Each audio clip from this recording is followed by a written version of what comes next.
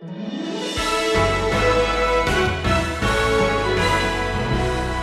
world and the universe were created with all of the appearances and markings of great age. Trees were bearing fruit immediately upon creation. Light from the moon and the stars and the sun immediately cascaded over the earth. A man and a woman immediately, as mature adults, began to walk and talk. Not eggs first, but the chicken. I want you to know I do not interpret the scriptures through the lens of the universe. I interpret the universe through the lens of the scriptures.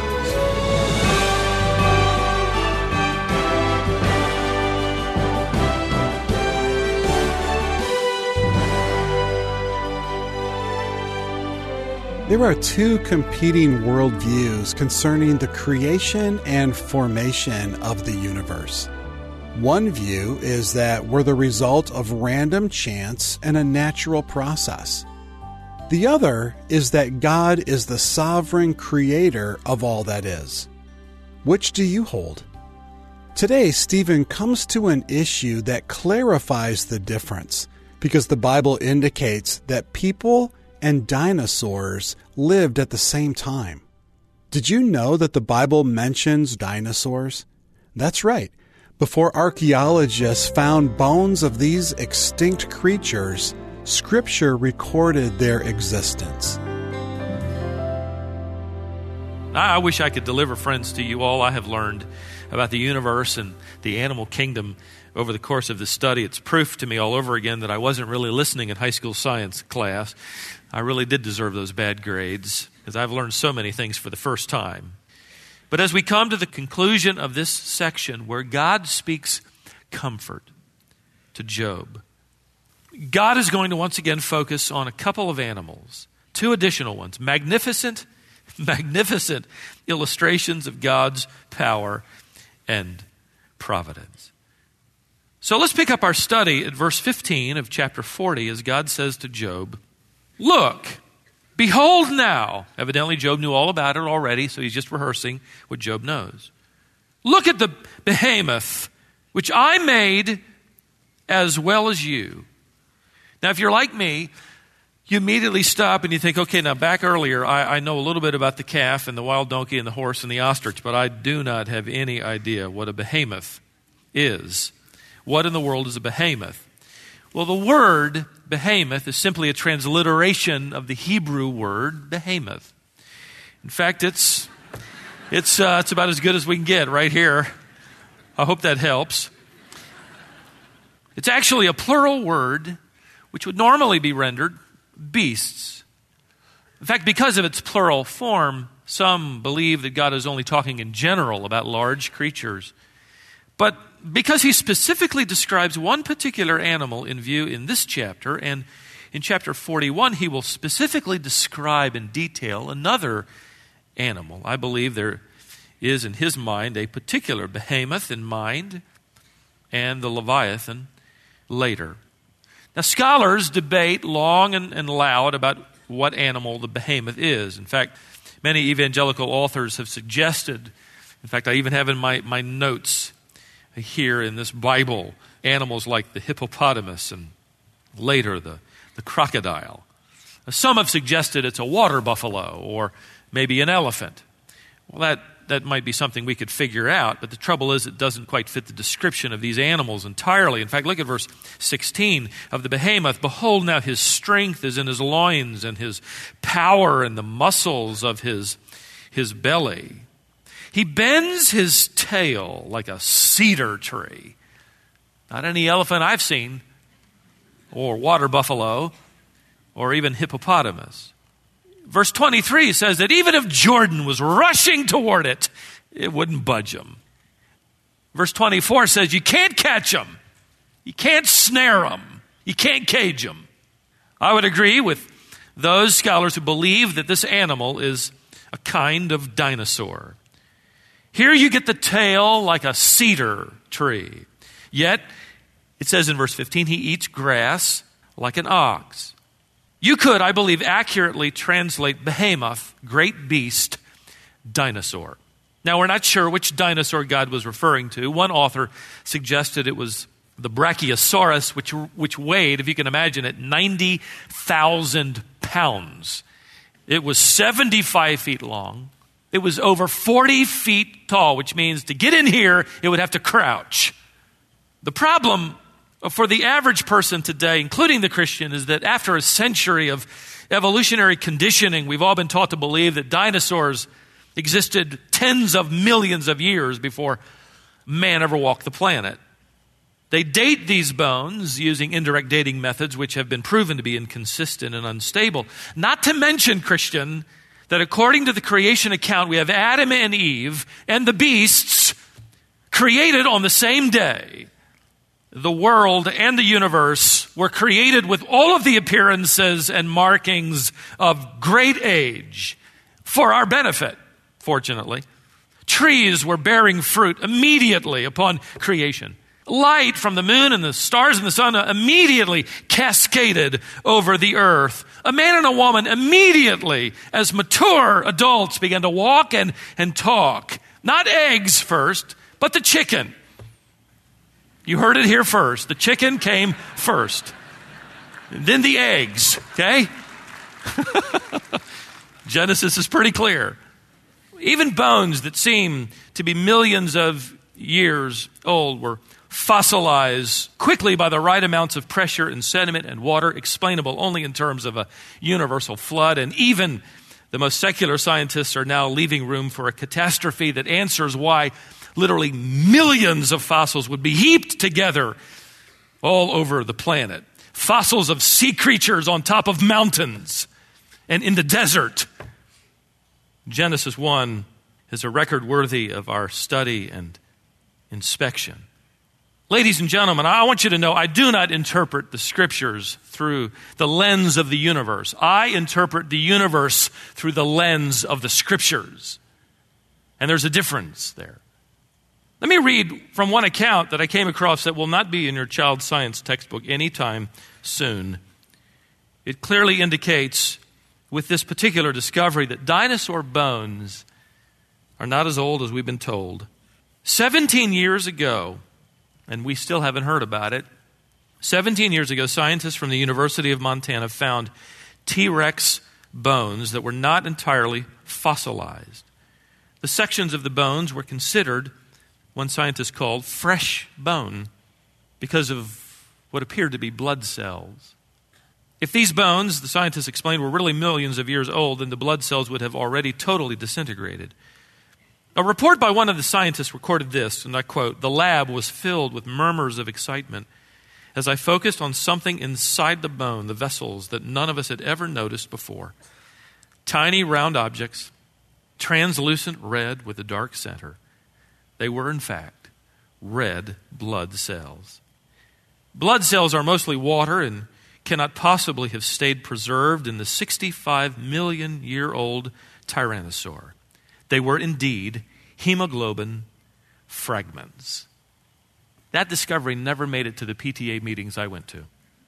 Now, still, some would suggest that Behemoth in chapter 40 and Leviathan in chapter 41 are simply poetic creations. This is poetry. There can be metaphor, there can be hyperbole, there can be all sorts of different kinds of expressions. But that's what it must be. They're not to be taken literally. I take them literally. Here's why. For one thing, all of the animals thus far presented to Job as proof of God's providence are real. The only one we haven't known anything really about is the auroch, which we talked about in our last session, which is now extinct. Secondly, the detailed description of the anatomy of these two animals suggests real animals. Third, both of these animals are mentioned elsewhere in Scripture without any mythological context. We know Leviathan has mythology wrapped around it. It's the seven-headed beast. Well, Psalm 104 talks about the Leviathan playing in the sea. All the animals thus far are presented as proof. They're real. We know much of the first section. The detailed description describes real animals. They're both, these two, mentioned elsewhere in Scripture. And fourth, and most importantly, God said He created them. We could have stopped with that one. Verse 15, behold now, Behemoth, which I created, just like I created you, Job. That's good enough for me. The problem is that God implies here, and this is what causes so much heartburn in so many commentators, is that it implies that Job already knows about the behemoth. In fact, he's living during the days of Job. Behold, look, I made him as well as you, and he eats grass like an ox. And I'm sure Job was glad the behemoth ate grass for dinner. This massive animal, which is now extinct in our generation, clearly living in Job's generation. You know, another thing I found that was fascinating to me is that these stone carvings and drawings of people several thousand years ago show them hunting, spearing mammoths and antelope, even drawings by American native Indians. However, though those drawings ended up in textbooks, not drawings on the same walls of people chasing down animals that look a lot like dinosaurs. Those didn't end up in the books. I need to warn you, and we're going to leave Behemoth alone here, but I've got to warn you, if you've got trouble with this one, you're going to really have trouble with the next one.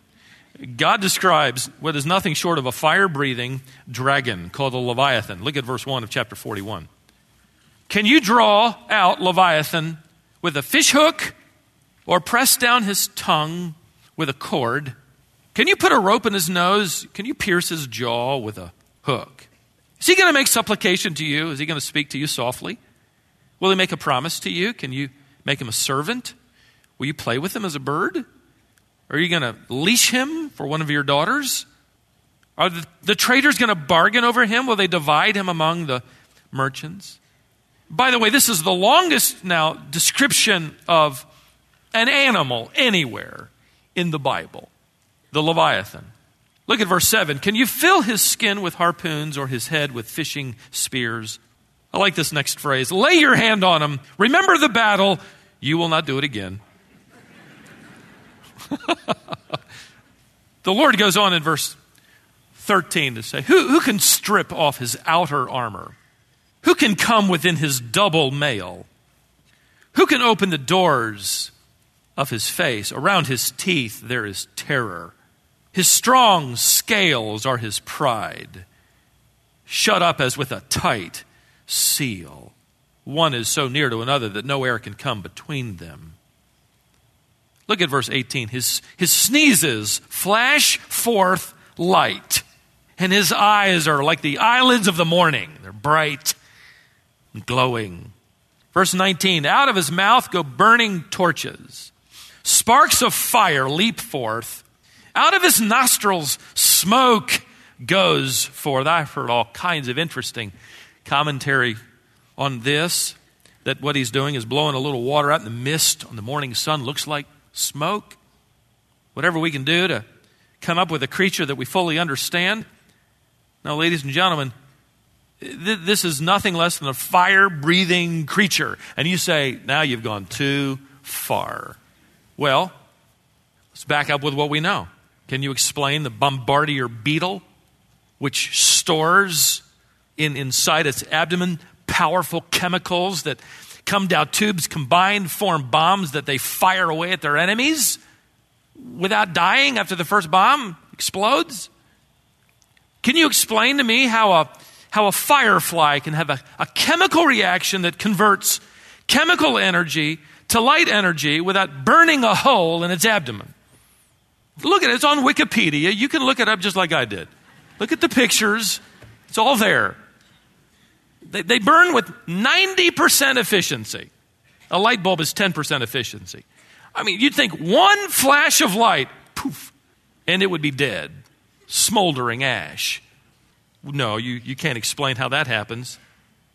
Why would it be so far-fetched that God could create some creature that could combine elements when mixed with oxygen become flammable? What we do know is that some dinosaur bones have been excavated that show a strange protrusion with an internal cavity, one scientist writes, on the top of the head, where some speculate that it could serve as a mixing chamber for combustible gases that would ignite when exhaled. Look at verse 21. His breath kindles coals, and a flame goes forth from his mouth. I'm glad I'm not running into them in the neighborhood. Aren't you? I think it's a real animal. Isaiah called this animal the dragon that lives in the sea. Isaiah 27:1. The Leviathan was a real animal, more than likely now extinct. If one happened to show up, it wouldn't ruin my view of Scripture. In fact, I'm telling you, I believe in it. Okay?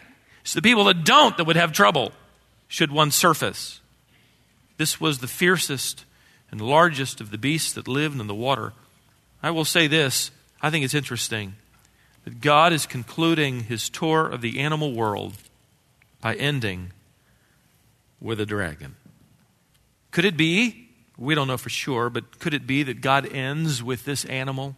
Because it is this animal throughout Scripture that represents the old serpent, the dragon we know as Satan. Listen as John writes of the tribulation period in the book of Revelation. Michael and his angels waged war with the dragon. The dragon and his angels waged war, and they were not strong enough.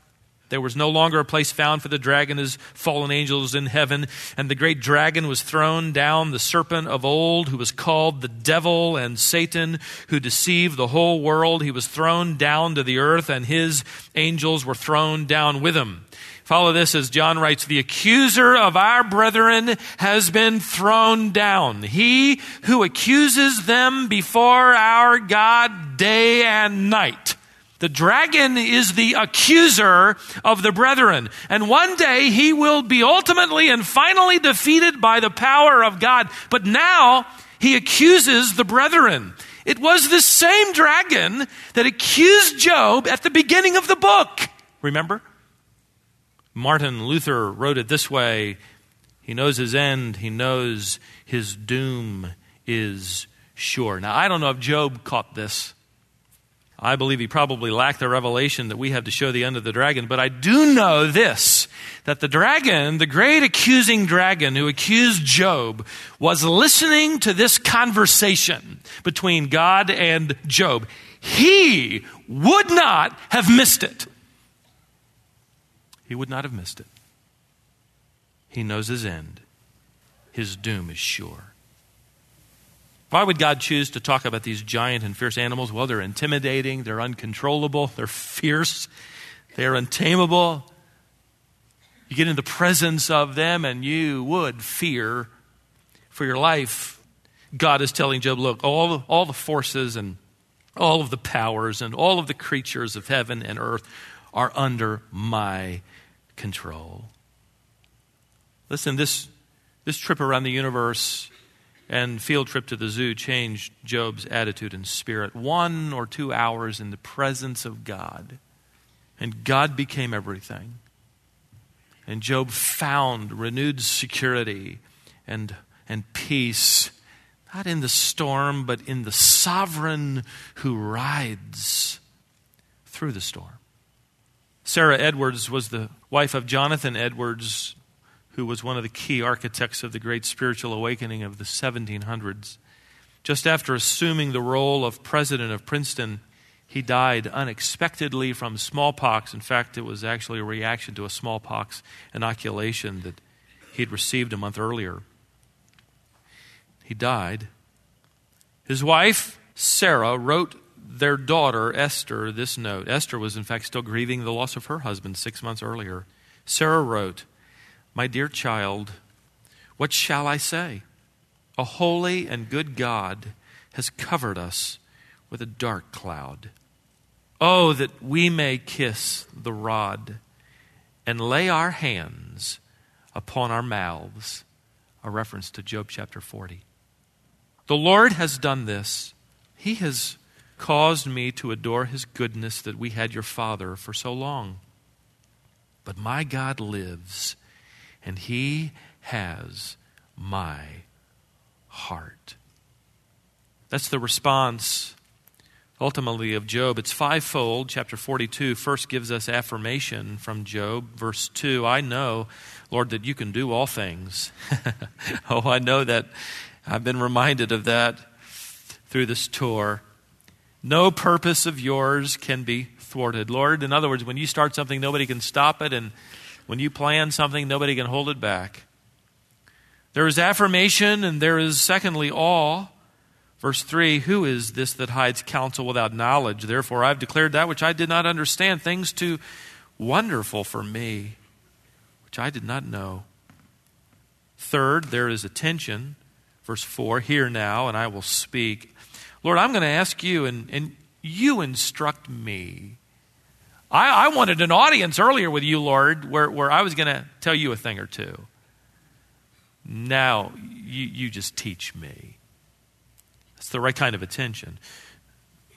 Affirmation, awe, attention. Now, fourth, there's adoration. Verse 5, I have heard of you by the hearing of the ear, but now my eye sees you. I thought I knew something about you, not like I know now, which leads him to genuine apology. Verse 6, therefore I retract and I repent in dust and ashes. Job has finally, effectively, come back into fellowship with God in a very real way, now humbled, as I can't imagine we would do anything less than respond like this as a believer with this panoramic display, this personal audience, with God who was speaking through a whirlwind. Wow. Job here has come home. I read recently in one of my commentaries on this book of Job about a family of 5 personal friends with the author, mom, dad, and 3 sons. The oldest son was gifted intellectually and musically, along with being a fine young scholar. He was also a splendid violinist. Earlier in his high school years, the father, who was a medical doctor, had some trouble with the boy's spirit of submission. Upon graduation from high school, he was accepted into a prestigious school on the West Coast. Very expensive, but an excellent university known for its academics. The physician father paid the full tuition that year, and the boy began his first year many miles from home. It wasn't long before he started running with the wrong crowd. He continued playing violin in the school's orchestra and did well academically, but while he was out there, he cultivated even further a rebellious spirit. After completing his freshman year, he returned home, bringing his proud spirit of selfishness home with him. His arrogant, stubborn, and mean-spirited attitude disrupted the family harmony, and late one afternoon, the father had had enough. He called the young man into his study, closed the door, pointed to a large leather chair, and said firmly, "Sit down." He then delivered a speech the boy would never forget, and I quote him, "Everything you own is mine. I bought every stitch of clothing you wear and everything that hangs in your closet.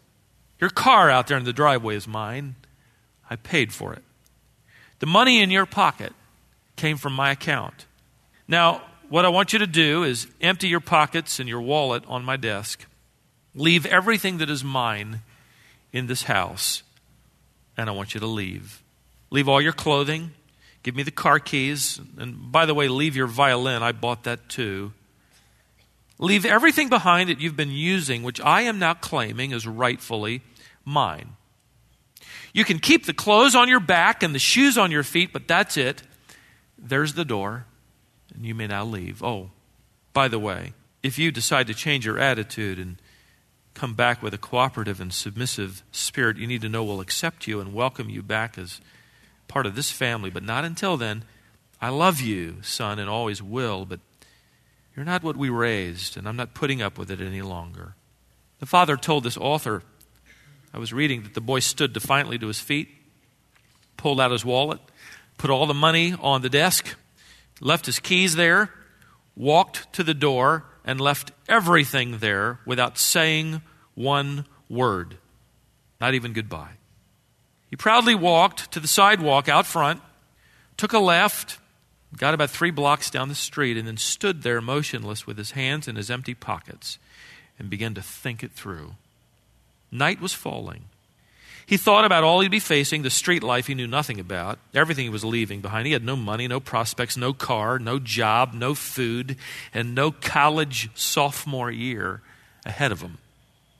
After his dad had taken everything he owned that was rightfully his, this young man realized suddenly he had absolutely nothing left.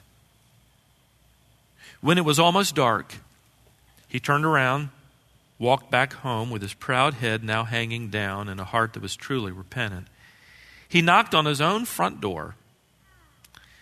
Dad opened the door with Mom standing next to his two younger brothers. They had already been thinking, who's going to get his room and all his stuff?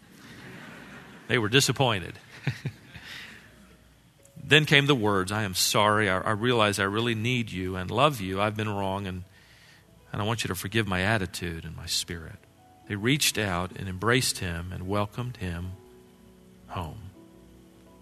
You know, as I read Job's response, I see him knocking on the door, as it were, with his proud head hanging low and his repentant heart now submissive to the unchangeable, unknowable, unspeakable, unsearchable, unexplainable ways of the heart and mind of God. I hear him saying, Lord, I'm wrong to demand my way, to command that you answer me. I declared foolishly. I want an audience with God. I have things to say. In spite of my suffering, great as it is, I've tried to bring you down to where I am. I've had no right to challenge you or condemn you or even question you. Everything I have, everything I am, you gave, you made. Friends, we, like Job, believe our solution is an answer. God's answer is bound up in our surrender to His sovereignty, submission to His word, His ways, and His Spirit.